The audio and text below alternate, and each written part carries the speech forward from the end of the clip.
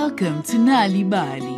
It's time for a story, a time where we can journey to many places and meet different faces. How Elephant Got His Trunk by Beverly Naidu. Long, long ago, some animals didn't look like they do today. One of these animals was Ndo the elephant. You see, in the beginning, Ndo had just a short snout. His nose was so short that eating was very hard work. He couldn't reach the tastiest leaves at the top of the trees, and it was tricky for such a big animal to bend down and snuffle out the best shoots under small bushes near the ground. This wasn't the only problem with short snouts. Elephants need to drink a lot of water, so Ndo had to kneel down beside the water hole to swallow the many mouthfuls he needed. It was even worse in the dry season when everything dried up. The water was muddy and each mouthful tasted like sand. Yuck! It so happened that one year, after many, many months without rain, the herd of elephants trekked over the mountains, hoping to find water in the valley on the other side. They were very happy when they saw water shimmering in the distance. It was a lake. Their big feet churned up the dust as they hurried towards it. They bumped and pushed each other to get there quickly. Yay! There is water. But as the elephants dropped to their knees and sank their snouts thirstily into the water, a hungry crocodile slunk silently towards them. He lifted just one eye above the water and watched a young bull elephant who kept himself slightly apart from the others.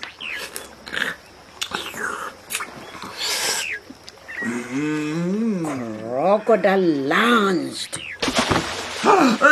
He sank his razor-sharp teeth into Ndo's snout. Ndo trumpeted in pain. He was angry. How dare crocodile sneak up like that? How mean not to share the water. So began a fearsome tug of war.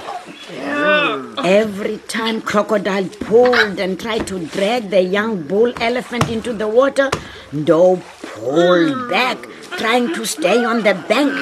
With all his might, he tried to get away, fighting through the terrible pain of those sharp teeth, tugging and yanking and pulling his poor snout. But something strange was happening. With each tug and yank and pull, Ndo felt his snout stretch. Little by little, it was becoming longer and longer and longer. Soon, it was no longer a snout. It was a nose. And after a while, it was no longer a nose. It was a trunk. The sun had been high in the sky when the tug of war began. Now the sun was deep red, slipping behind the purple hills. Crocodile began to lose his grip. As Crocodile unclenched his jaws, Ndo fell backwards, suddenly free. There would be no young elephant for dinner this evening. The other elephants had stayed close to the young bull during the long tug of war. Now they helped him up onto his feet.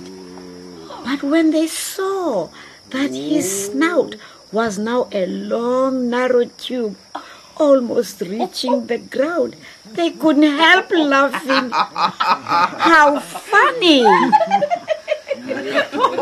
Poor No felt very upset, especially when he looked at his reflection in the water. His trunk was tender and sore. It was also very wobbly. At first, he couldn't control it. Back home, he kept away from the others, who couldn't help staring at the strange long trunk. But little by little, No began to learn what he could do with his trunk. He was soon collecting the juiciest leaves and berries high up in the trees. It was easy to uproot sweet young grasses from the ground and pull out fresh shoots hidden under dense bushes. Oh, I no longer have to kneel down at the water hole like all the others. I simply slurp up what I need and squirt the water into my mouth. I can even slosh water all over myself to keep cool. The other elephants soon noticed. Instead of laughing at the young bull, they now began to envy him. No even began to enjoy showing off his trunk tricks and skills. One by one, at night, the other elephants began to disappear over the hills towards the lake. In the morning, they would return with the trunk where their snouts used to be. Each looked very tired and a bit sheepish, but happy. Was it always the same old crocodile having that tug of war? We don't know. If it was, he must have become very, very hungry indeed. Of course, nowadays, elephants are born with their trunks, but it still takes a little time for them to learn how to use a long, wobbly trunk.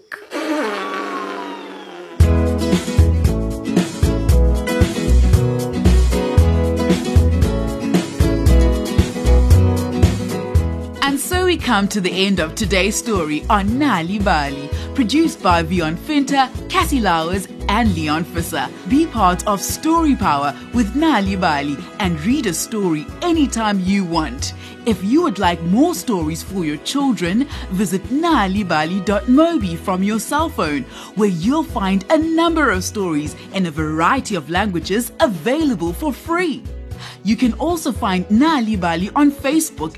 Look out for the Nal'ibali supplement with great stories and activities available in various languages in the Sunday World in KwaZulu-Natal, Gauteng and the Free State, the Sunday Times Express in the Western Cape, the Eastern Cape's Daily Dispatch on Tuesdays and the Herald on Thursdays. Nal'ibali, oh.